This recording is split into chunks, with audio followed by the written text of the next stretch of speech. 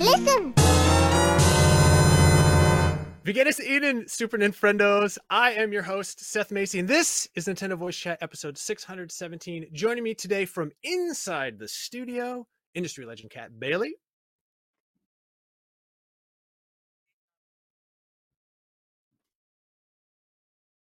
It's only going to become more unstable as we go on. Also in the studio is Per Schneider. Whoa! A cat. Yeah, we had a glitch in the Matrix, and we're redoing this intro for everybody who's confused. Hi, Seth. Don't screw it up this time. Hey, look, And we have cat. a very special guest, Derek Bittner, co-founder of Good Vibes Gaming. Derek, welcome. Thank you once again for having me. It's a pleasure. Derek, Oh, look, a cat. welcome. Okay. That's the comedy rule of threes right there. Oh, speaking of threes, Xenoblade Chronicles 3 Direct. Look at that. Now, this is a great chance for us to bring Derek on because people are constantly mad in the Facebook group that I don't know enough about Xenoblade. And so they're always saying, oh, put this person on or that person on. They know about Xenoblade, and we finally listened to you, and we have a true Xenoblade expert on the show. The Direct was June 22nd. It was about 20 minutes or maybe 25, showing off many of the systems in Xenoblade 3, like the Ouroboros, which was my favorite because the Ouroboros is a snake that eats its own tail. But not in this game. It's when you link up with a partner and you become a robot person who shoots fire and lasers and magic. All of the things I'm a fan of. And of course, it has cooking, which everyone loves. I gotta say, I don't know how I feel about this, so let me just start with Derek so you can tell me a few of your thoughts, please, on Xenoblade Chronicles 3. I gotta say, I was very nervous going into this Direct because Nintendo has been notorious amongst Nintendo fans, or Xenoblade fans, I should say, just because they tend to spoil a lot of the big events or the big twists in regards to Xenoblade. So I'm like, well, I have to watch this because of my job and because I am such a big fan. But please don't spoil anything major. And they did it. They did a good job, I think, of not spoiling too much. I can maybe think of Good one job, thing Nintendo. that you talked about that I was like, maybe you should maybe keep that under your hat to have a nice little surprise gameplay wise. But for the most part, I saw somebody compare it to an instruction booklet. It's here's the basics. Here's the world setup. Here's the characters. Here's the gameplay systems. It's a nice little introduction for you. Yeah. Although, to be honest, most Xenoblade 3 fans or Xenoblade fans did not need to be convinced to pick up this game. And I don't know if this convinces anybody who's not played Xenoblade to pick it up at this point. I mean, most people I hear that are interested in the series are instead trying to get through 1 and 2 first before jumping into 3, just because, as everybody keeps mentioning, 3 is a kind of a culmination to it. Although that said, looking at everything they've done with the setup, I think it's going to be very much like 2, and that it's going to be very much its own thing until, like, okay, now we're bringing in the elements from the other games towards the end. That feels like what they're going to do, which is not a bad strategy, honestly. Yeah, I think you're probably right. I don't know that this convinced people who might not be into Xenoblade to pick it up. I am on the. What am I talking about? Oh, okay. That's false, Seth. You I didn't convinced say me. it looked I bad. thought I it didn't looked say it didn't good. look good. There you go. I didn't like say I was Xenoblade Chronicles convinced there 3. wasn't anything that stood out about it, but what convinced you? What, please? 7-player nice, yeah. parties. Yeah, I mean, that looks pretty rad, actually. I've always kind of liked Xenoblade Chronicles, so maybe I'm a bad example. But I do think that in order to get into Xenoblade Chronicles, you have to be kind of predisposed to liking JRPGs and that kind of thing. But I've always, at least admired Xenoblade Chronicles music and battle system and everything. And when I was watching the trailer, I'm like, wow, this looks really good. And the battles are customarily great. And having so many characters on screen, I'm kind of curious how they're actually going to pull this off. Because 7 characters is a lot. Usually you're going to have about 4, maybe 5 at the outset. 7 is so many. I'm curious how Xenoblade Chronicles 3 is actually going to run on the Nintendo Switch, because Xenoblade Chronicles 2 had some issues, but I guess we'll see with Xenoblade Chronicles 3. I we've had a lot of time now at this point to get used to the Switch's technology. It's been 5 years, if you can believe it, since Xenoblade Chronicles 2 came out. So I actually am kind of optimistic about Xenoblade Chronicles 3.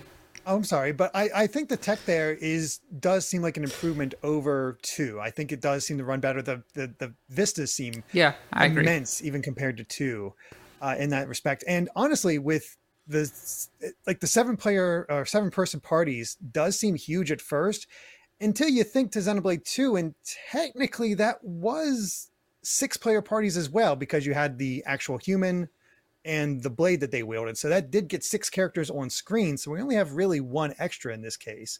So I guess it's more feasible than you think when you look at it by those terms. But yeah, as Kat says, everything they showed here really does appeal to just core Xenoblade fans. Like I got super excited for this. This is my game of the summer, and I'm just waiting for it to release. Well, what is it? Yeah, that was my reaction, and my history with Xenoblade is always, I like what I see. I'm into JRPGs. I love role-playing games. I get annoyed at the voice acting. I hang with it for a couple of hours, get so annoyed I switch it to Japanese when available, play a little bit more, and then it's literally that Homer Simpson moment of, oh, look, a dog with a puffy tail, because some other game inevitably comes along, and I keep on saying I'm going to go back. I'm like 6 hours into the game. I'm going to come back to it, and then I plan to play it while flying, and then I'm too tired, and I just pick Picross on the plane. Such a commitment. You're like, I'm going to pick this up. How do I even play it? That's it, exactly. But watching the presentation, I mean, first of all, my first reaction was the world looks beautiful. The technology looks good. I get overwhelmed whenever I see any direct for a Xenoblade game or trailer. It's the kind of like this system, which, by the way, usually is just a small part of the actual systems that are in the game and that unlock over time, right? So I get a little bit overwhelmed and worried whether the game does a good job of kind of easing you in. But like, you know, given what we know of past games, that seems to not be a problem. Will I play it? I'll definitely play it, like when it comes out, and then, you know, obviously something will come out.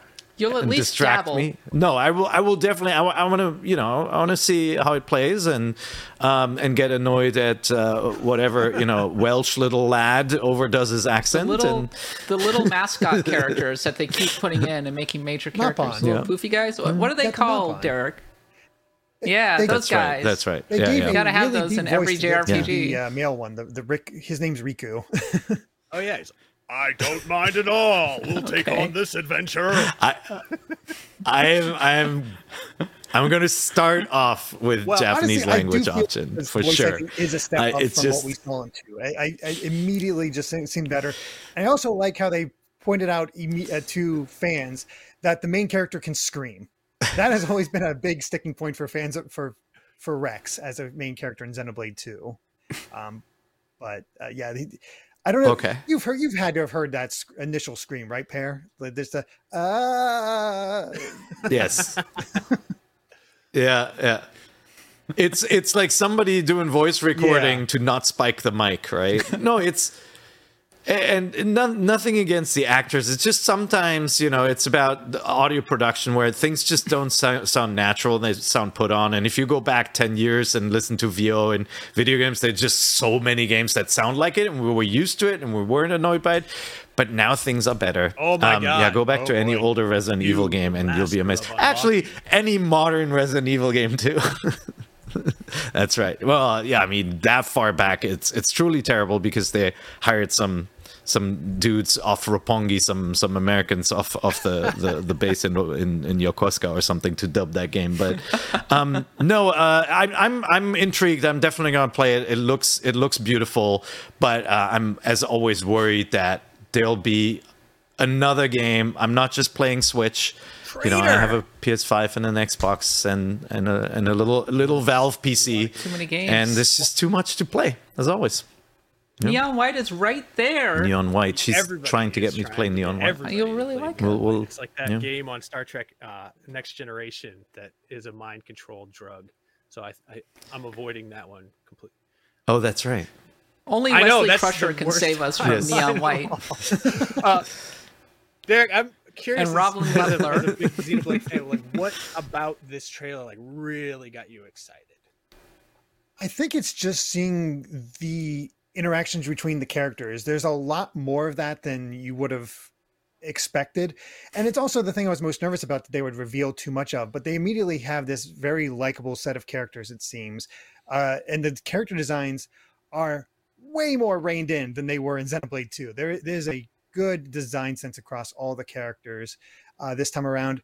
And you have these intriguing bad guys with the theater. As soon as the show opened, it's just like, what is going on there? And the whole setup where apparently they have 10 phases of 10 years to live.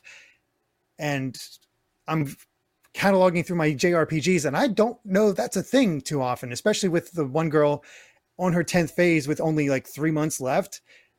All right, I see the theme they're going with. Live your life as if it's, to the best of your ability with the time you have. I'm down. I'm a sucker for that sort of thing. And just seeing this world, seeing these characters, seeing how things have changed from 2 to 3 and getting those little senses and seeing all those elements that were in 1 and 2 represented in 3. There's the jewel system that they had. The affinity chart is very much like Xenoblade 1 in those cases. And then you have a lot of the races being subtly represented. They never call them out either. So it's nice from that aspect, which I do think makes it easy for people to jump into 3 if they want as a just base start, because they don't need to know that stuff. The plot doesn't require it until it gets into it, and they'll probably present it in such a way that it, like, you get that Leonardo DiCaprio moment for fans, but other people are just like, oh, that's interesting. And I like those systems. And yeah, the UI maybe looks a little confusing, but that's just Xenoblade in general. It's always a wild thing to look at. Those cool enemies that they show, that's what I want. That's what I want in my life and in my JRPGs. Like, who are these mysterious figures? But then by the end of it, when they started showing all the interfaces, I was like, oh no, this is not for me. Maybe I like a good system. There's a lot going on here. Grasp onto that's what I really loved about Octopath Traveler was the battle system. I thought it was really cool, and it didn't take me very long to sort of figure it out. And I always felt like I was on the cusp of figuring out some exploit, and I like that. I know that it wasn't that way, but it always made me feel that way. But looking at the systems that they showed at the end of this, I was like, oh no, I don't think I can do this anymore. And I love spreadsheets too. But they do roll things out. They pace themselves well, though. I've played a lot of games that overwhelm you with systems in the beginning. I actually think the Warrior series sometimes lays it on too much in the very beginning, right? Like even if you play the demo, you're like, all right, hold on a second, right? I always think these games do it pretty well, and things get added over time. But I hear you. Look, it's like when I see a Fire Emblem Direct, I get super excited about the additional systems that build on the stuff that I know. And so I imagine to somebody who doesn't play that series, their head's spinning, right?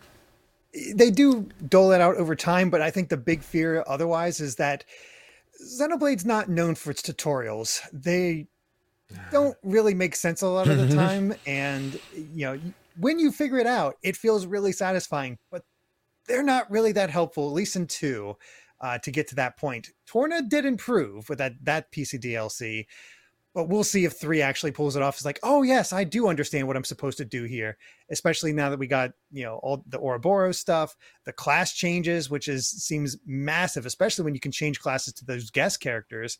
There's a lot in here. Yeah, I don't know. I'm very apprehensive about it, just because when games have a lot of systems, I always worry that I'm playing the game wrong.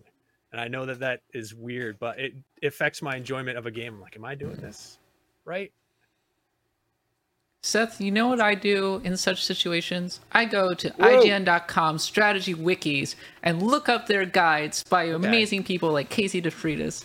and I learn all about the tips and advanced tricks. That helped me with Monster Hunter, though. Yeah. Honestly, like sometimes games can be obtuse and don't have good tutorials, and all it takes is a good guide writer to give you some tips for a lot of the time they'll be like, you'll be like, what is best party? Yeah. What is the best build? If you know Casey cool. DeFreitas, you can talk to her. That is an enormous help into getting into Monster Hunter. So I recommend everybody know a Casey in their life.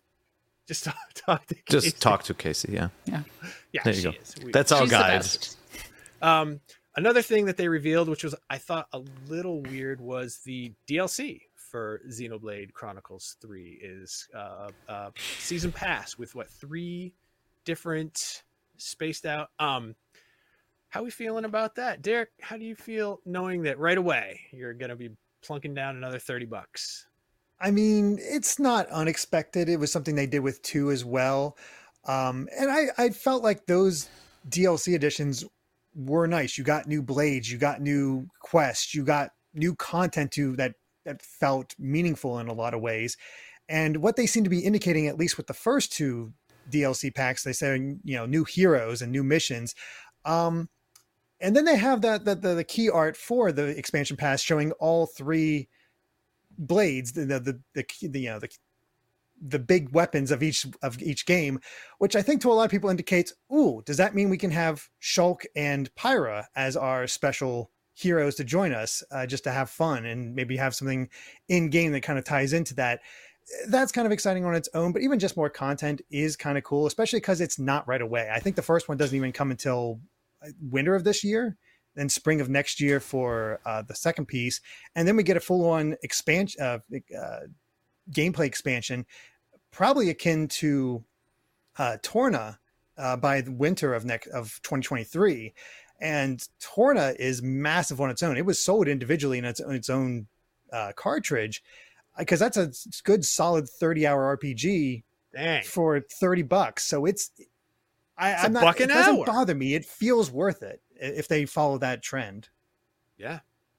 How are we feeling about it, Kat? How am I feeling about an expansion? I mean, all of the content, correct me if I'm wrong. Also, if you have Nintendo Switch Online expansion, you'll also they get did not access say to this that. expansion pass. No. They did not. They did not makes say that. sense, but I they have mean, they not sh- confirmed it. It makes sense, right? Okay. Well, if it actually ties into that service, which I don't know why it wouldn't, because that's another good value add. I know, right? It's like, Give us all the money. oh, these RPG players, Money. they'll spend the money. I We can recall make- that we the can get Xeno- them. That's right. Something I liked about Xenoblade Chronicles 2 is that they kept updating it as time went on, and the actual expansion provided a really different perspective, I think, in Xenoblade Chronicles 2, and was a major value add for the original game. So I expect the same from Xenoblade Chronicles 3. I mean, Monolith just sits here and just kind of grinds away at these huge, in-depth, very meaty RPGs, and we're seeing it What again else with have they gotta Xenoblade do? Chronicles 3. Yeah. Seth, that's right. Well, they're doing their support studio too. They're doing a lot of the tech for Nintendo. That's right. Seth, I hate and tolerate season passes. I hate them because you're being asked to lock yourself into something that you're not sure if you'll have the time or if you like the product enough to continue to play it. And I've encountered this with, Assassin's Creed. I love the Assassin's Creed games, but some of the Valhalla DLC was just kind of like, right? Like Siege of Paris wasn't much of a siege, and it really, like, I had bought the season pass early on and then played the add-ons. I'm like, I'm playing it because I paid for it. I'm not playing it because I actually love it. Whereas like with something like Mario Kart, I really love that I'm getting these packs of tracks every couple of months.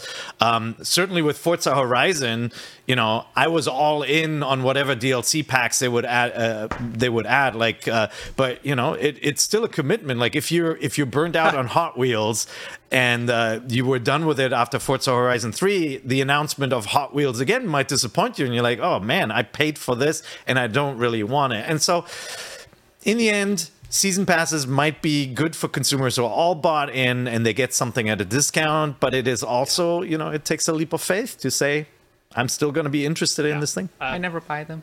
I try to avoid them too. Yeah, I but with get Forza, I always individual do. DLC based on. It's like, oh yeah, I want that one. Yeah. Yeah, I don't yeah. want the items. I don't want the extras that they're providing. But so. if it was something like Breath of the Wild or Mario, you'd probably buy it, right? Oh, like yeah, I yeah. have faith that. But I know the Breath of the yeah. Wild DLC is going to be good. There you go. That's exactly it. So our answer is our collective answer is that Right. we only like it when we like it. Like I was going to suggest, if you haven't bought Microsoft Flight Simulator, buy the highest tier because then you get everything, and it's amazing, and it is It's ridiculous. so good. But it's not a Nintendo product. I can't talk about it. The Have Top you Gun tried the DLC Top was Gun free, DLC by the yet? way, Yeah. and it's amazing. And yes, I was able to land Yeah. on the carrier deck, and it was friggin' thrilling. Unbelievable. Like one of the coolest experiences of my Flight Simulator career was when I Did they landed. I recreate got a that from the Steam. old NES game? Because wasn't that like one of the major points of the top? No Yeah. one, with the Power Glove. no one ever actually landed on the carrier deck in the NES game. It's just like no one actually ever beat Mike Tyson or Mr. Dream in Punch Out. And anyone who says they did is a liar, because it's impossible. Seth, I too was able to temporarily land my jet in the Top Gun DLC for Flight Simulator, but then it fell off the edge. You gotta hit those barriers, which is just what they call. Anyway, No, it's going way too fast. There was no way. Yeah, I was trying to jump my my aircraft carrier back in time You were too to distracted influence by the your, outcome of the last wars. You were too distracted by your family. You needed Tom Cruise to help you Yeah, out. what That's helped right. me onto the immensely deck. was I had my Yeah. friend Goose's dog tags in my hand, and I just rubbed them together and said, "Talk to me, Goose." Okay. And that is how I was able to do it. No, It's a little helpful hit there. It really One more works. Xenoblade It really question, works. Derek, for you. Did you get the special edition in the 35 seconds that it was available on Nintendo Store? I did not. I missed that completely, and I saw the chaos. I wasn't around to get it when it launched, and I get back home and see the chaos at home around it all. I'm like, I think I'm good. I have the special editions of every game before that. I don't know if I'll be able to get 3. I'll try it when they put it out there again, but I hear in Europe they haven't even announced yet. They're saying late July, which is when it releases. So it's so up in the air that even if you do order it, who knows if you'll actually get it at launch? And I kind of want to play the game too. Right. Yeah. It's like sneaker drops nowadays. Yeah. That's You gotta get lucky. console drops for that Yeah. matter. But Which is weird because if you think about it, like some smart business mind should be able to figure out what the exact size of demand is, because if you can sell more, you make more money. I don't know if you guys knew this. Interesting. Is that what that whole supply and demand? Come on, there were so many people ticked off they I'm couldn't sure get the it'll special come edition. back. Just I don't think they expected it to be as hot a property as it ended up being. They were probably like small audience, whatever. I mean, Xenoblade Chronicles 2 sold 2 to 3 million units, so they Yeah. probably were figuring out. They're calculating it out based on that. Yeah, and and they were taken aback. A horrible speculator of video game collectibles. The Xenoblade, and I didn't get one, and I wouldn't try. So please don't yell at me on Facebook or on Twitter. But a game with a very rabid fan base that isn't a huge blockbuster title that has a very cool special edition. That is the type of thing that in 10 or 20 years is going to sell for a lot of money. So I have to imagine there are a lot of like-minded people out there who are like, I don't really care about this game, but I know that it'll be valuable someday, and I want to show it off in my collection because people like me, just the worst. But enough about how bad I am. Yeah, Just keep don't open keep it. closed. And I also, do you think, Kat, this was thrown off because Xenoblade 3 was originally supposed to come out in September? It got pushed up, which you don't see very often. And I wonder if that Advance Wars whole. fill that up, or hold people off until Splatoon in September. Don't have those two competing. I wonder if it just threw off the suppliers and they're like, oh crap, we're not ready, we don't have enough. I think that's a reasonable conclusion. Yeah. Could be. Yeah. We'll see. I hope it comes back because I know that people like really, really want that edition. So I hope for your sakes you can get it. And I promise you, I will not be a filthy speculator who puts it in my treasure chest to sell later on when I need to upgrade my GPU or something. But You know, we also don't have, that is a Nintendo Direct. What is going on with the Nintendo Direct? I mean, we're recording right now. They should have announced it. Hold on, let me go to the Nintendo Twitter. And no, they haven't announced the Nintendo Direct. Where's the Nintendo Direct? Wait, next week. We told you. The bold prediction is Monday. They'll announce it. I think. Yeah. I think that's good. Or, I mean, usually they announce things when we're not looking, so it should be like Sunday, 11:42 p.m. or something. Yeah, the Xenoblade Direct really smacked of, okay, this game that we want to promote is getting its own showcase so that we don't have to worry about it during the big Direct. Yeah. And so it's like, okay, that's done. Yeah, I saw a lot of people immediately jump to the conclusion that they wouldn't be a Direct, and because they're doing this Xenoblade one. It's like Nintendo always does that when a game, one of their major games comes out, they do a Direct dedicated to it, and they keep it out of any other Directs, and it doesn't mean it replaces the main Direct. Of course, there's one. It's next week. It makes complete sense. And also, like, people that don't want to see Xenoblade 3, guess what? You don't have to watch Xenoblade 3 now. It's out of the Direct. It's all new stuff. This is a win-win.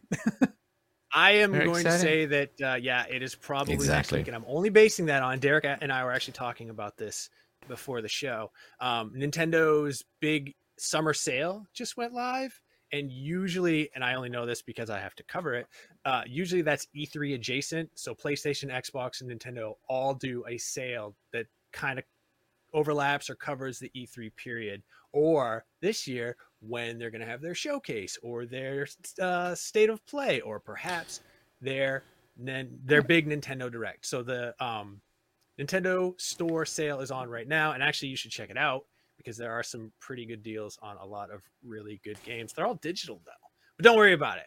Amazon will match them. I mean, full disclosure, we're literally flying Seth to San Francisco so that we can do a pre and post show for this Nintendo Direct. We're like pretty much assuming and if not, it's a we go, get to all be in the studio hanging out, and that'll be fun. And we get to hang out, man. Yeah, that'll be fun next week. But yeah, what happened? But we're not expecting it to be Monday, but we'll hopefully already have a Seth here on Monday, right? On Monday, which they're not going to do anyway. We've been hearing this for ages too. It's like June 28th, June 29th. Their investor call, or excuse me, their call with investors, which is different, is on the 29th. So, it's all the stars are aligning. I think we're going to get a Nintendo Direct. The question is, what is the Nintendo Direct going to give us? Bold predictions. Kat, I would like to hear what your boldest Nintendo Direct prediction is. That's within the boldest Nintendo Direct prediction within the realm of possibility. I mean, I feel like I've said a lot of the stuff that I've been hearing and or kind of assuming to this point. I wouldn't be shocked if we got a Breath of the Wild 2 update. I know that's not a super bold prediction, but given how coy Nintendo has been to this point, and I think they want to kind of set the agenda not just for this coming fall, but for early 2023. I'm expecting some release date or some release windows to be announced around that time. So I kind of expect Aonuma to pop in and be like, hello, here's an update on Breath of the Wild 2. Work is going very well. Here's a new trailer. You know, that kind of thing. I'll take it. I agree.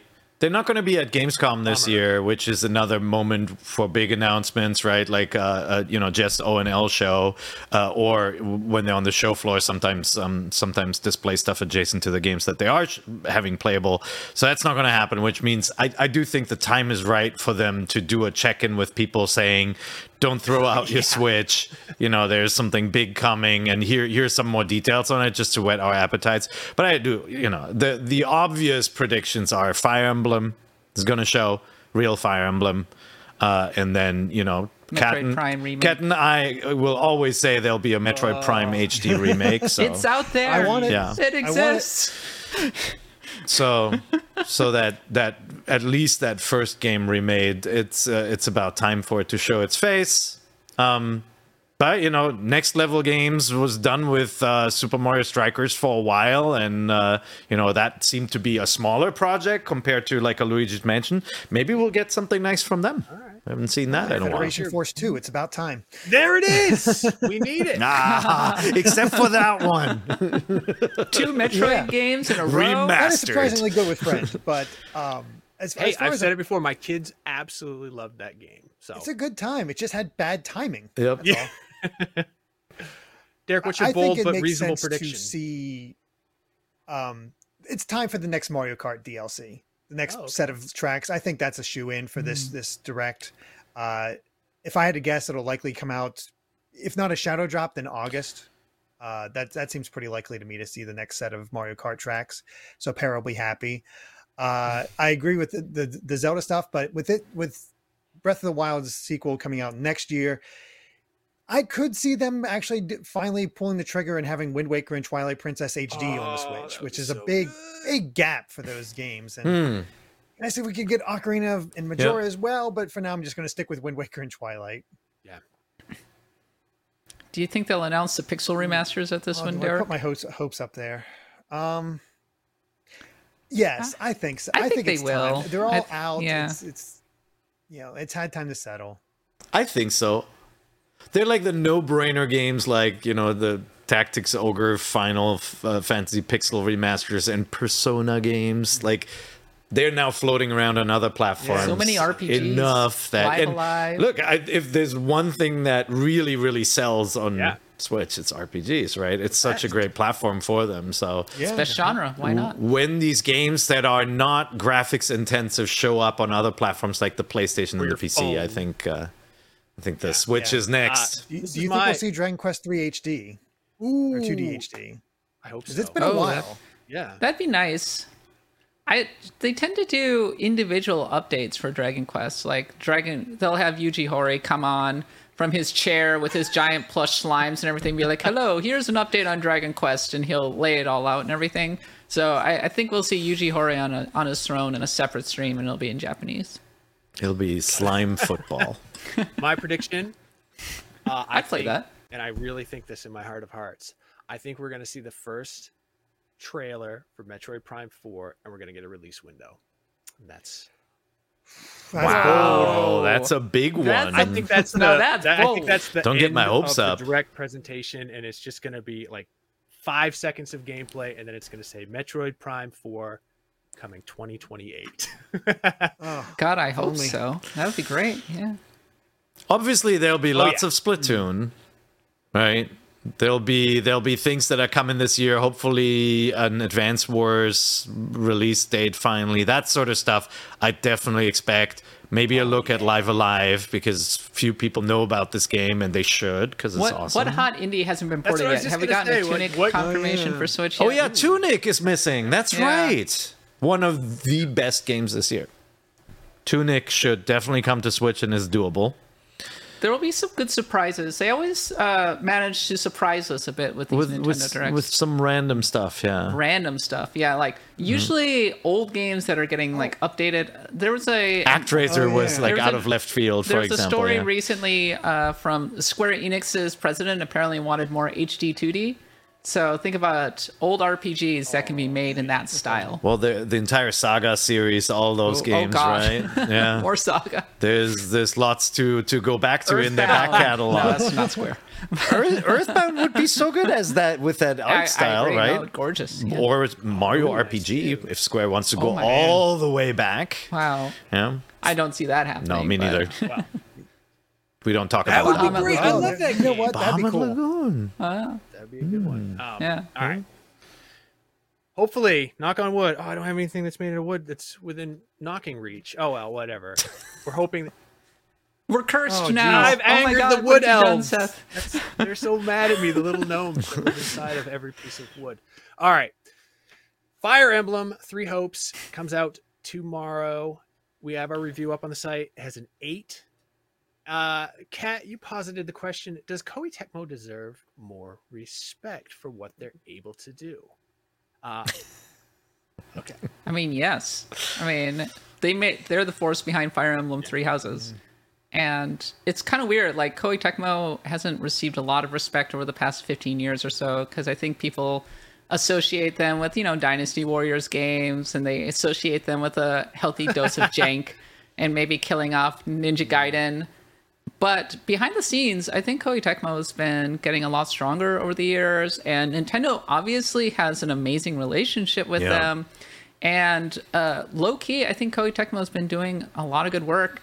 I mean, I'm not the biggest fan of the Warriors games, but it's not because of the quality of the game themselves. I just don't particularly like that style, but they've built a fan base, and I feel like a decent amount of trust with publishers who are like, okay, we are going to let you use our best licenses with these games, like Zelda and Dragon Quest and Persona and that kind of thing. So God help me, I think Koei Tecmo has even taken on a small layer of prestige in recent years. I like whenever a Musou game gets announced, like I'm happy they exist and I'm happy they come out. And like I played the demo when it came out, and I quickly get to this point where I'm like, I could play it, and if I was bored, I'd play it just because, you know, I love the Fire Emblem universe, and before, you know, obviously Zelda and all that. But I don't love them.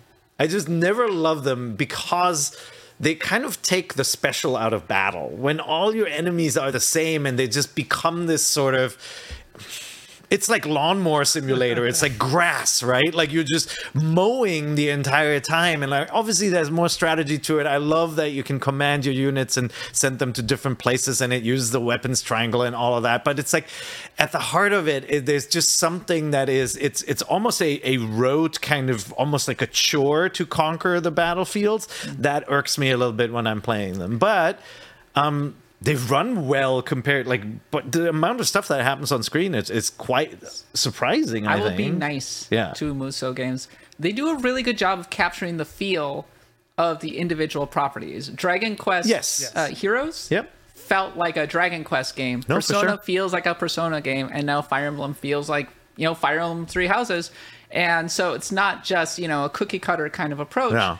And I think I appreciate that for sure. And there's some, like, that's the beauty of gaming nowadays, is that there's so many different types of games that I don't think there's any gamer out there who loves every type of genre. And like this kind of action spin-off Musou genre with the kind of mass battles is just not my favorite thing, but I do really appreciate the kind of passion that goes into it. And when you play these games, you get a sense that the programmers and designers are actually fans of those franchises, right? And they're taking like the best pieces and adapting them to their gameplay style. It's the cool. presentation is always really strong for the most part. Are you Musou positive?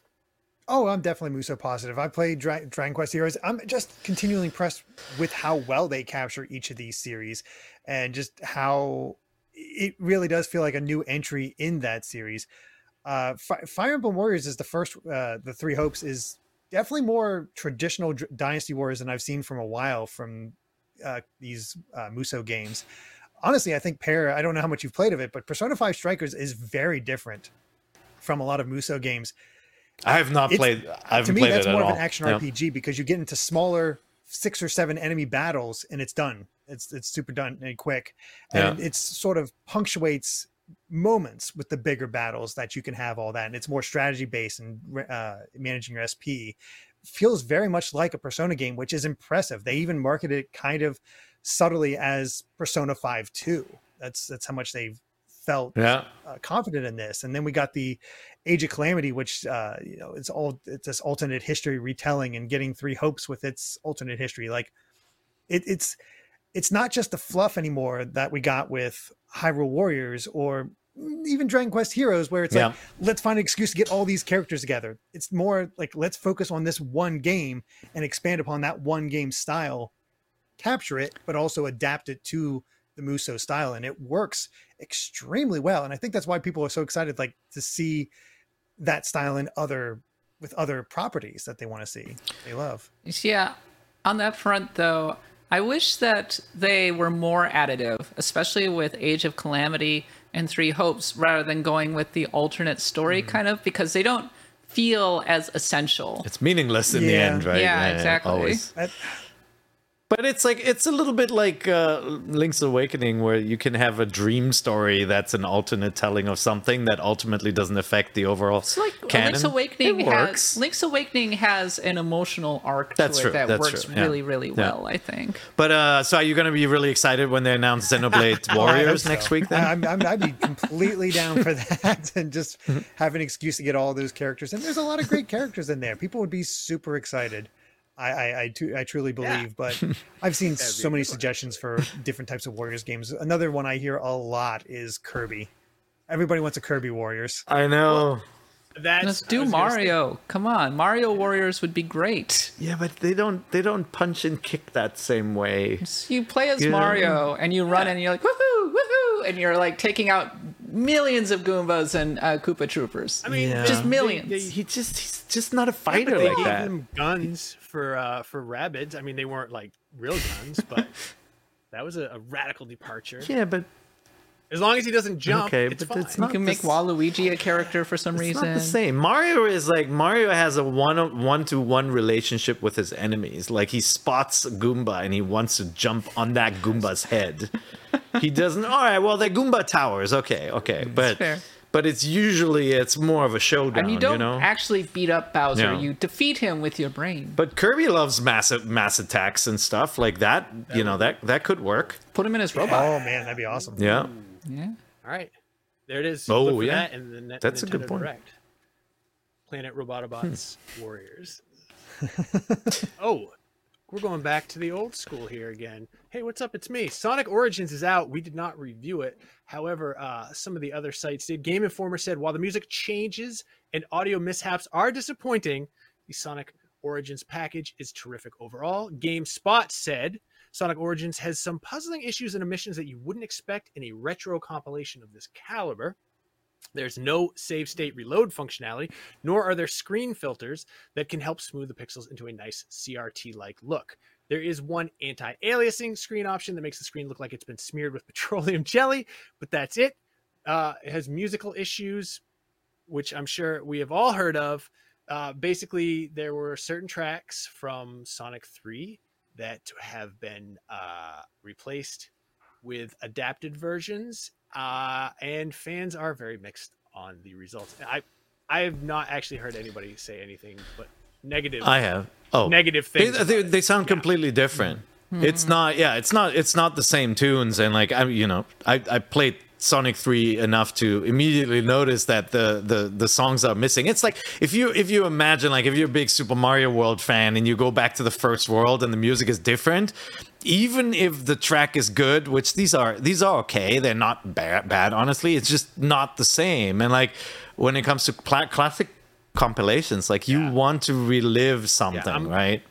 For me, this game, like I actually didn't buy it. We don't get Sonic 3 very much either. Like Sonic 3 is never in the collection, so I was kind of looking forward to it. That's the thing. So I was, like Sonic 1 and 2 we can already play on Switch, right? And so 3 sounded interesting to me, and then I'm like, well, if it's not the same. I was into the idea of having a widescreen, like a proper widescreen version of these games, but it's been a puzzling kind of project from the start. The way that they approached the DLC, for example, really did not go over well with folks, and then it seemed like they made a good faith effort to address the kind of the wonky musical issues with Sonic 3, because there are licensing problems, rumors of Michael Jackson being involved, which seem to be confirmed today by Yuji Naka, and then he was like, "Oh no, it was just a TikTok by Sega official or whatever." Then he stepped back. I don't know if even Naka knows if those rumors are true at this point. Like it might just be bull, but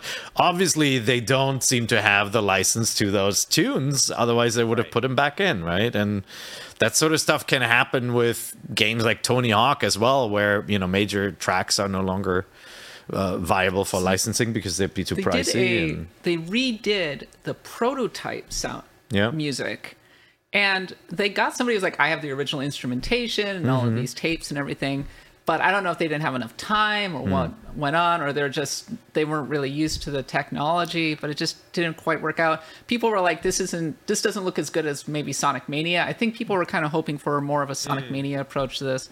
It just didn't come together in the end. It didn't seem like. I'm very disappointed to hear about Sonic 3's music, because I actually have never played Sonic 3, and I always wanted to, because I heard the music was so good, and I had always heard.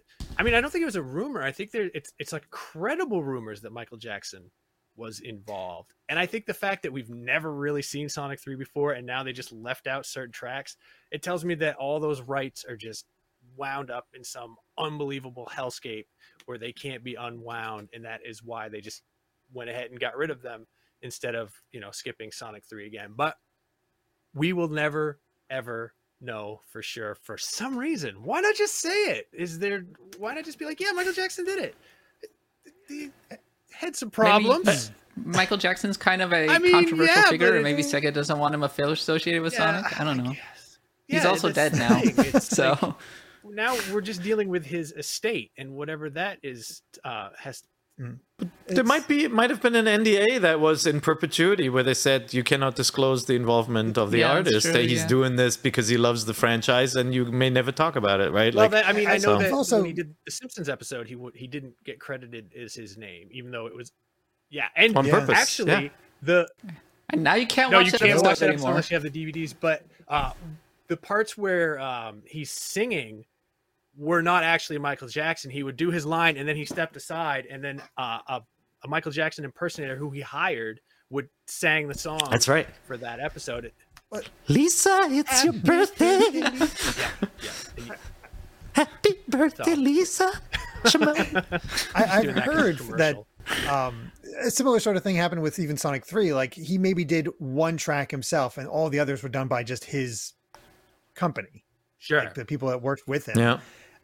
They did amazing, obviously. And I think that's the part that's, tough for Sonic fans, because they want Sonic 3 and Knuckles included. It is probably considered the best game. It's between that and 2, the best 2D Sonic game.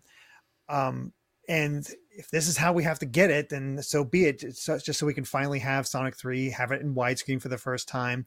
It's also the first time we're getting the iOS versions, Taxman versions on console, which is a big deal. So that we get Hidden Palace and whatnot as part of Origins. It feels like a big deal, and to have go the extra effort for animated cutscenes, to have this challenge mode. It's a good collection on paper. I have not had a chance to play it myself to really see how well it works, but I'm definitely intrigued by it. Although I wonder if I feel like I'd be more inclined if it was 30 instead of 40. 40 feels a little steep.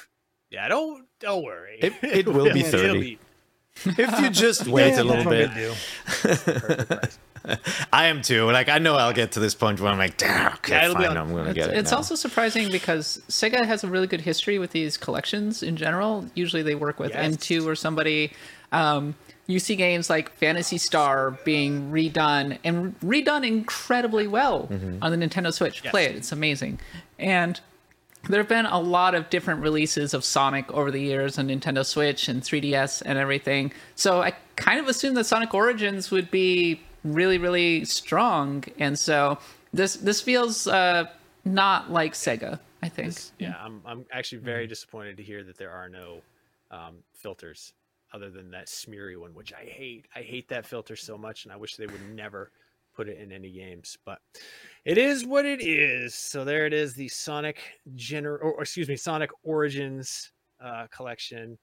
They should have, you know what they should have done? They should have had Kanye do the music for Sonic 3. That would have been there you go. All right. Then your kids in like 2050 would say, man, we don't have the original Kanye track anymore. There's someone who would have some weird contractual things. Like if once the moon is in a certain quadrant, you wouldn't be able to listen to it anymore and it would explode. But Kat, you have a cat take to discuss about turn-based combat.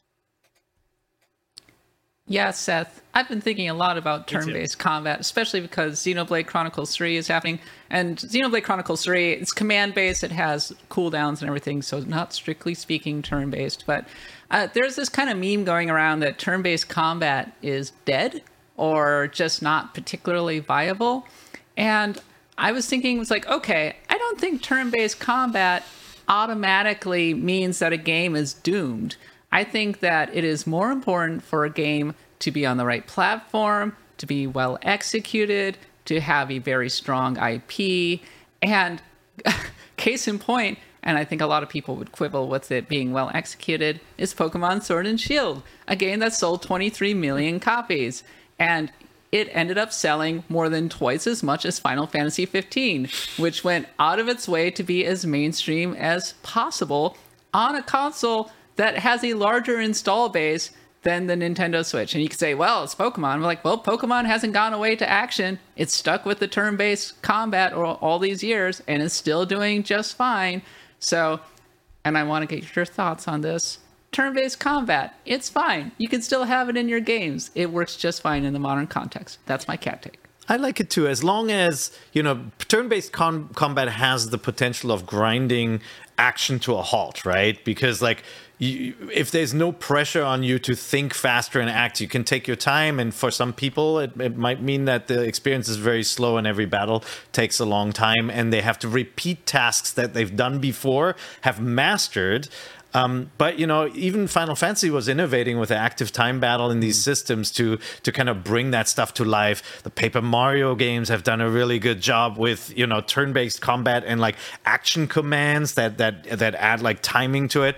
And then as you'll see with next week's Direct, like Mario Rabbids 2, I'm sure will have some interesting things. I have no idea if it's going to show. I'm just making this up. But like conjecture. But it's obviously time for that game to be shown, and I'm assuming they're sticking with the turn-based combat from the first game, right? I think that as long as it goes fast, you're okay. Games like Persona 5 and also Bravely Default 2 have done a pretty good job. Like, you can set Bravely Default 2 to just go really fast, and as long as you're done with the battle in like 10 to 15 seconds, you're okay. And then when you get to the boss battles, that's when it gets fun, because then it becomes much more strategic. Yeah, and I think that, like, obviously the Fire Emblem games, have held on to the turn-based stuff, and like series like Ogre Battle used to be more real time. Went with Tactics Ogre, went towards turn-based as well, and they're still really fun.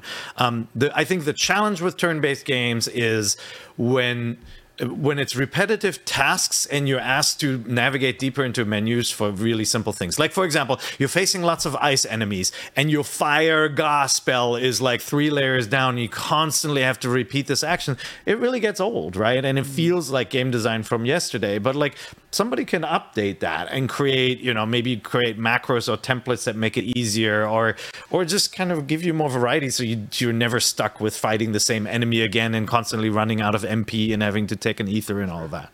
Derek, I'm curious to hear what your take is on turn-based. I mean, I like my turn-based RPGs. One of probably my favorite game on the Switch right now is still Dragon Quest XI, and that is a pure turn-based classic RPG. It is very well done. It has all those systems. It's you go through the menu. It's doesn't pressure you, but there is a speed up function, so your characters can go super fast whenever you choose that option.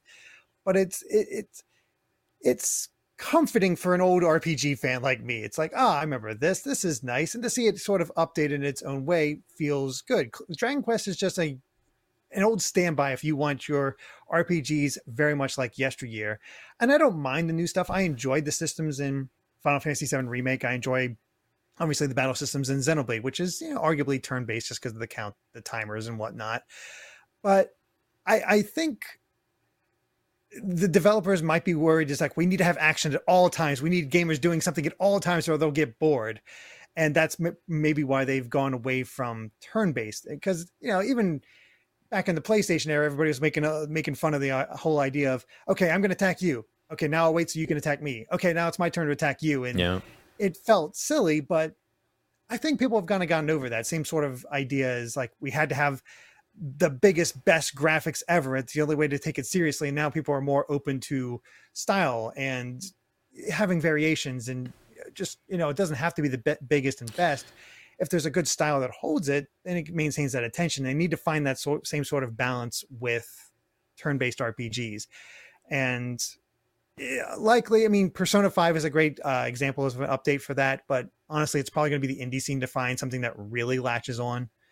Kat was saying basically the same thing before we started recording, and I have to agree with her, because I feel like that's where a lot of innovation comes in. It's like, well, we've seen all this. Let's try something a little different. It's small enough they can make that attempt. Yeah.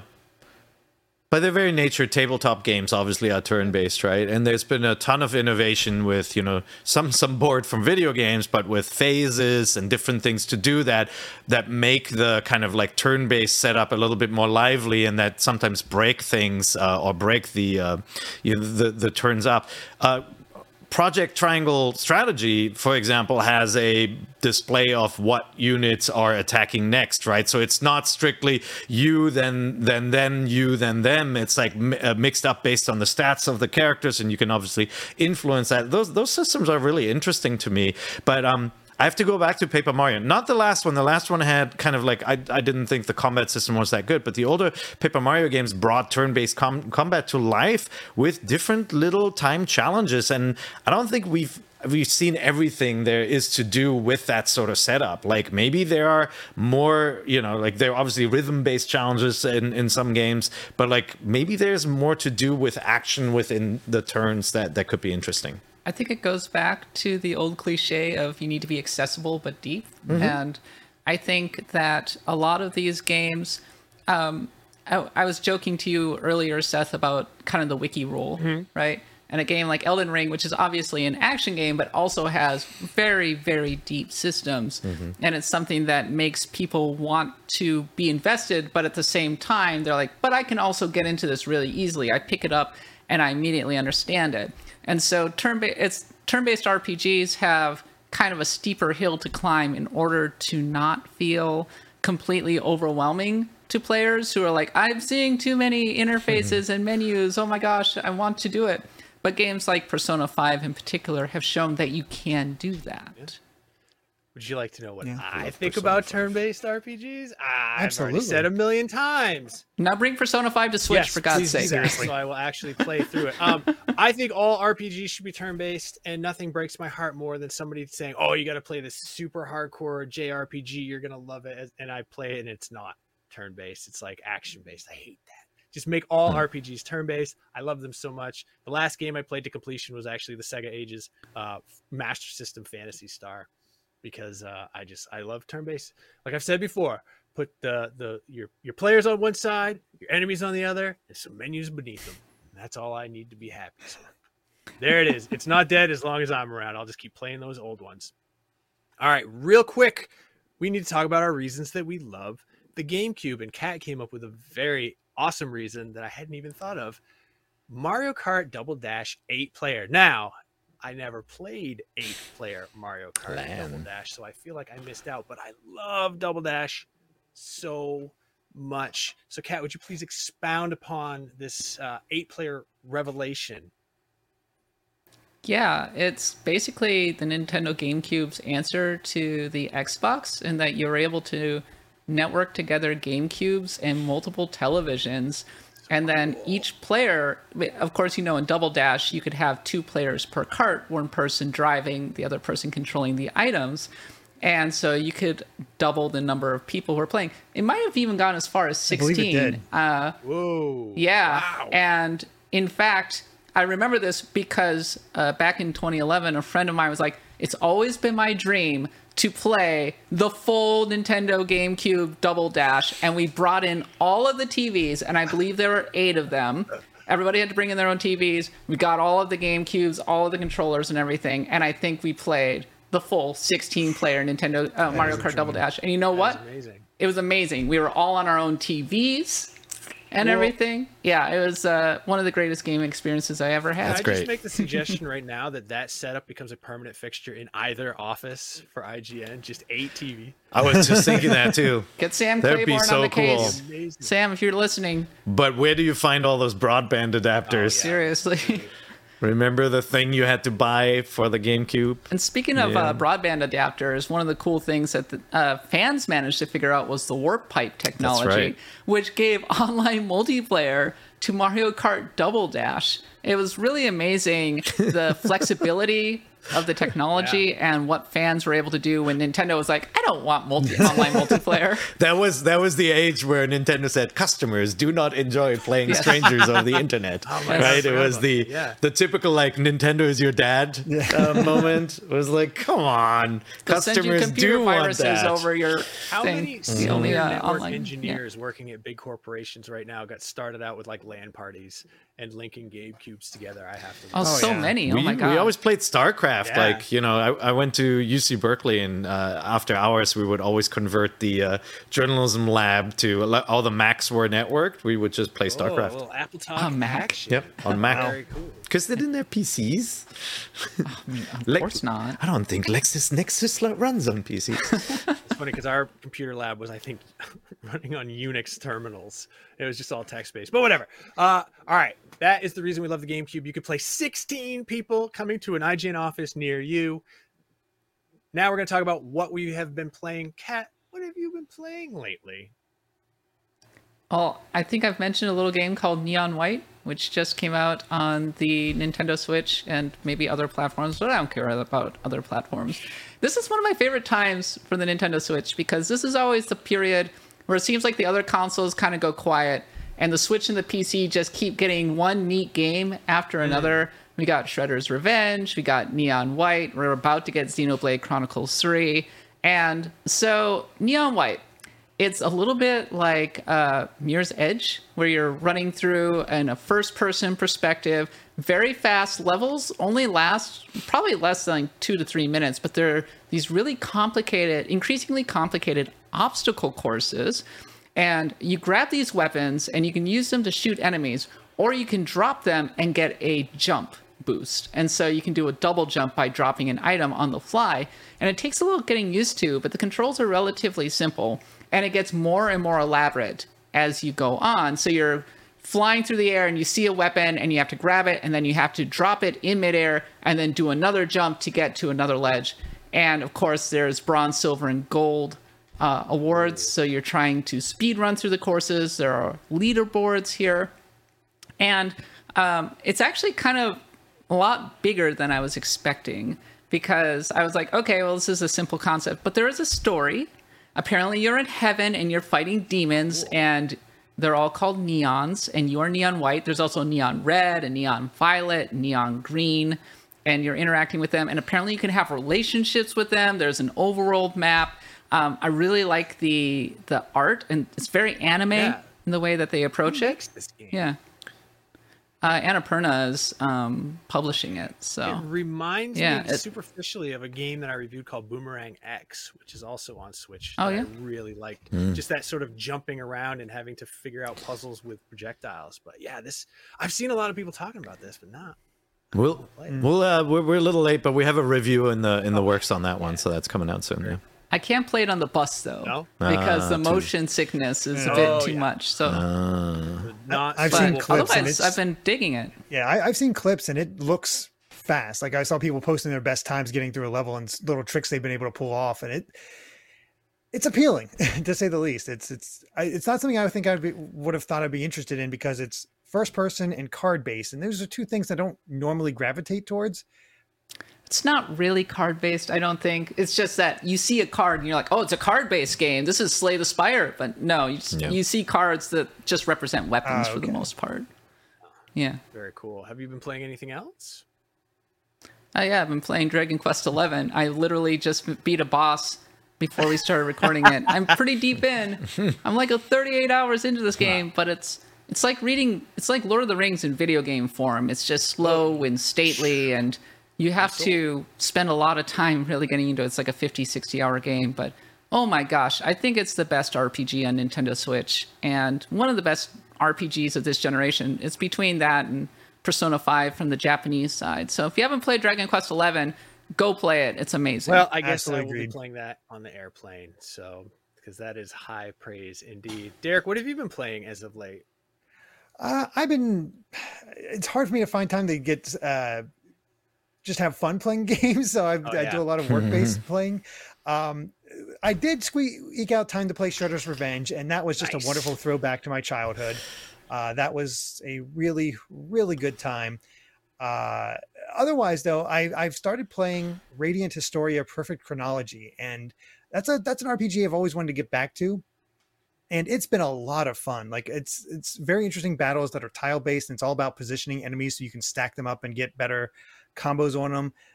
Unique time travel mechanic that's sort of a blend between Chrono Trigger and Chrono Cross and how it's handled. I'm not too far into it yet, only about 6 or 7 hours, but it has me intrigued enough that I want to definitely get through and see what all it has to offer. But it's been nice to go back and just play a more old school turn-based RPG, and it's still really fun. Everybody likes those. Well, I'm glad you're able to play games for fun, because ultimately that's kind of the point. It is kind of the point, yeah. Pear, have you been having any fun with games? I have been having fun. I've played some more Pokémon Rocky Reshrined, which is coming out this week. Yep, I got my pre-order on the in. Switch as well.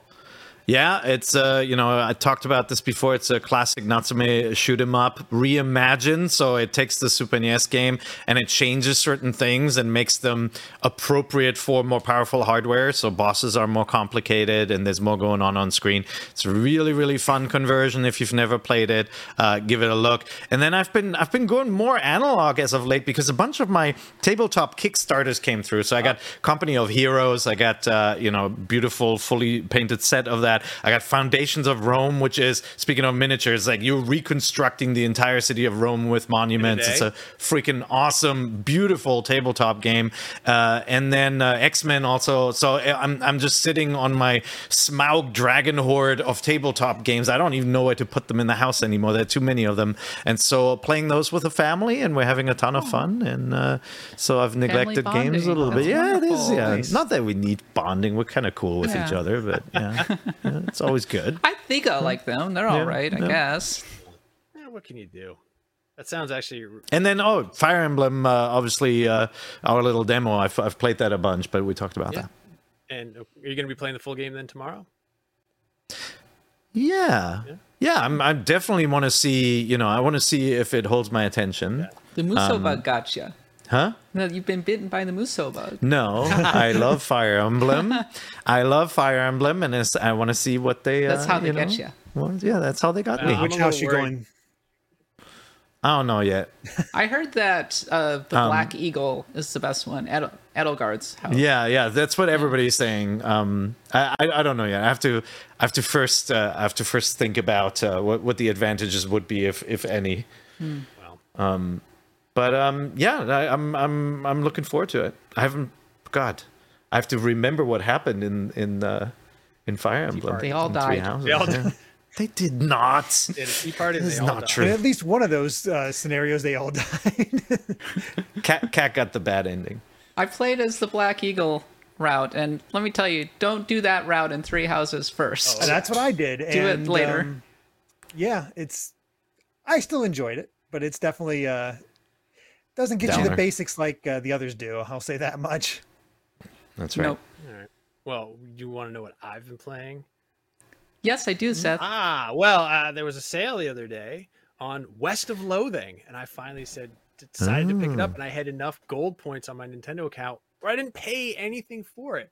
And I think Reb told me I would love this game, and Reb was right, or whoever told me I would like this game. Way back, it was like, I don't know, 2005 or 6 when Kingdom of Loathing was a thing, or at least for me it was. I played a lot of Kingdom of Loathing, and if you're not familiar with Kingdom of Loathing, it was a browser-based RPG that didn't have any animation. It just had this weird style that you can, if you're watching the video right now, but none of it was animated. It was just all static, and it was really fun, and it was massively multiplayer, and there were factions, and there was an economy. I remember like when they introduced pickles as an item, there was this crazy pickle bubble where pickles were worth so much money, and I made a bunch of money. And anyway, I am really enjoying West of Loathing. It has the same style of humor that the old game used to have, which I was very glad to see. In fact, it's shocking how true the humor has stayed, because it's like almost 15 or 16 years old at this point. But yeah, I really like this game. It's so charming, and I gotta say, man, it looks so great on the OLED screen. I'm just kidding. It's black and white. It doesn't make any difference. It's bright. It is very bright.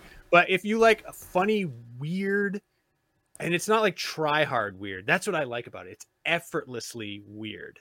That's what I say about the Loathing franchise. So go check this one out if you want a weird turn-based RPG that you can play. Turn-based RPG, you say? Yes. That is funny and weird and gross and hilarious, and I recommend it. And interesting. That's the other thing about it. It's very interesting. I highly recommend checking out West of Loathing, and it's on sale. It was like $5 or something. So You still playing Shredder's Revenge too? oh, or are you yes, I'm done? playing Shredder's Revenge. I'm still waiting for my family to join I forgot me. that one. They don't want to do that for some reason. I played a 6-player run online on Nice. Nintendo Switch, and it actually went pretty well. That's awesome. That's cool. We attempted that, but we were using crossplay, and at the time, crossplay was kind of bugged. I've heard it's kind of been fixed, so hopefully we can attempt again. But yeah, that was it was great when we got into the levels, but joining up with each other was a nightmare. The next time I play, I think I'm going to ban using super moves. Really? Because you can just How sweet. spam super moves by doing the taunt. The taunt and then Yeah. And there's a point where I'm like, this is too powerful. So I think it would be more fun to play without them. All right. It's a little bit harder to spam them when it's fewer players on screen because Yes. you do get interrupted by the attacks. But yeah, When you got it's, 6 on the screen, though, you can just sit in the corner. constantly, Stay no, on. you're right.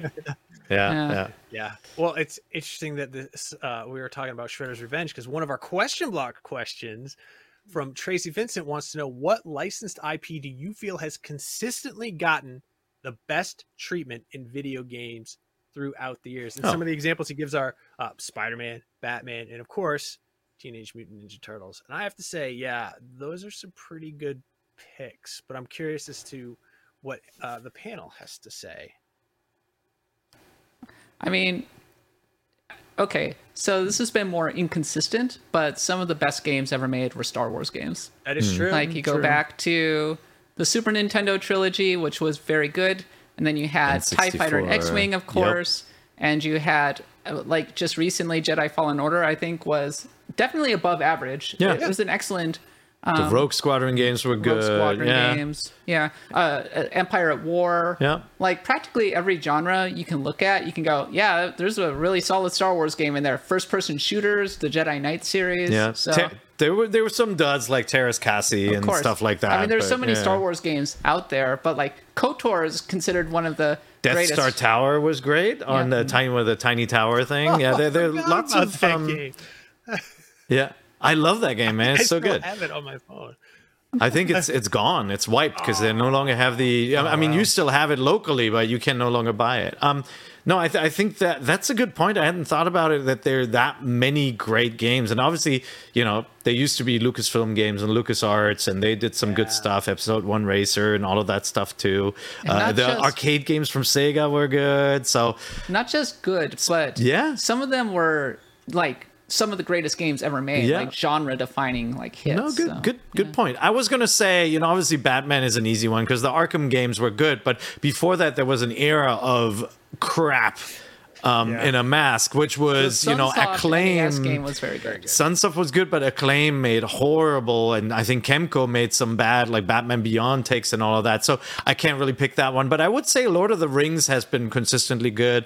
The Mordor, Shadow of Mordor, the games are really good, and then we obviously got Lego Lord of the Rings, which was really fun as well. Those are all quality games. We'll see if Gollum breaks that streak. The Return of the King on GameCube. Yeah. Surprisingly fun. I like that game too. Yeah, that was really good That's too. all right. Yeah, Lord of the Rings games got We good got our adaptations. Final Fantasy X ripoff with Third Age. I've not played it, but I know they completely took the battle system from Final Fantasy X for that one. Yeah. There's such a funny story behind that because the guy who made that game was actually worked for Square in Japan. Yeah. Wow. With the creator of Final Fantasy and Hironobu Sakaguchi, and apparently got hired at a strip club. Anyway, yeah, like go check it out. There's some funny stuff, but eventually he was like, I'm just gonna do Final Fantasy X, but it's in Lord of the Rings, and that's how we got Third Age. If I can add one more, there is a crappy movie that got turned into a really good game, and it wasn't a series, and that's The Mummy Demastered. Yeah. So, like, once in a while, you get a really terrible game license that somehow somebody thinks it's a good idea to adapt as a video game. Maybe because they thought it was going to be Chronicles of Riddick. big, right? Like, Chronicles of Riddick is yeah. a good example. Although I really like that first movie. Pitch Black is a great movie. That's actually an interesting question too. But Derek, what were you gonna say? The first one I thought of was Lord of the Rings, but Pear gave me an idea for another one of a crap movie that got a good game, and that's X-Men Origins Wolverine. That's a great game. Oh, yeah. And I think X-Men has a better than average batting average when it comes to adaptations. It has a classic arcade game. You have Wolverine. That you have the classic Good Marvel vs. point. Capcom, because Wolverine was always a big part of that. Although one of the most consistent licensed games that always has a great game. Every entry is a great game. Not that there's many, but DuckTales. DuckTales NES and DuckTales 2. Yeah. You got DuckTales from Way Forward. All three great games. Yes. I'd say Mickey Mouse. I'll add Mickey Mouse to the Yes. Disney games. that's what I They've was been just- so many good classic side Which one scrollers. is the best Mickey Mouse? Is it Castle of Illusion? I think Castle of Illusion was really good. Yeah, what was the one that starts with the black and white sequences in the beginning? There Oh, was like Mickey Mania. Yeah, Mickey Mania That was done good by too. David Yeah. Hafe before it. They were so complex, they actually had slight load times on Genesis and SNES. Yeah. Oh my gosh. Yeah, no, the Mickey Mouse. Disney is very careful with who gets to do Mickey Mouse, and so far they've always picked well. Yeah. Those are all Capcom did a incredible few answers. Mickey Mouse. What was that? When Mickey had all those different like magical powers that he could swap Yeah, between on SNES. he can. Yeah, he gets dressed right, like he changes his He's outfits. the Yeah. fireman. Yeah. I played. I think yeah. there were 3 of them. I played them on the Super Famicom. Yeah, one of them was a cover of Nintendo Power. I don't remember what issue off the top of my head, but I can see it. I have to look this Yeah. up. It's a Now. Very It's going to thick bother issue me. of Nintendo Power. I can remember it, but I can remember it. Yeah. those are great answers, and unfortunately, we are all out of time, which is always a bummer. But you can follow us on Twitter at NVC Podcast. You can submit your question block questions on the NVC Facebook group. I want to thank our guest, Derek. Derek, where can people find you? You can find me over on Good Vibes Gaming over on YouTube. We have a great group of guys over there that does a bunch of basically variety videos covering different subjects, basically just whatever interests us. John Cartwright and myself just had a discussion on how soon is too soon for a remake, and that was a fun discussion. We also have a fun, just dumb tier list ranking all the Sonic compilations coming up, because there's been a lot. And personally, I am starting work on a retrospective looking over the entire Xeno series, not just Xenoblade, but all Xeno related games.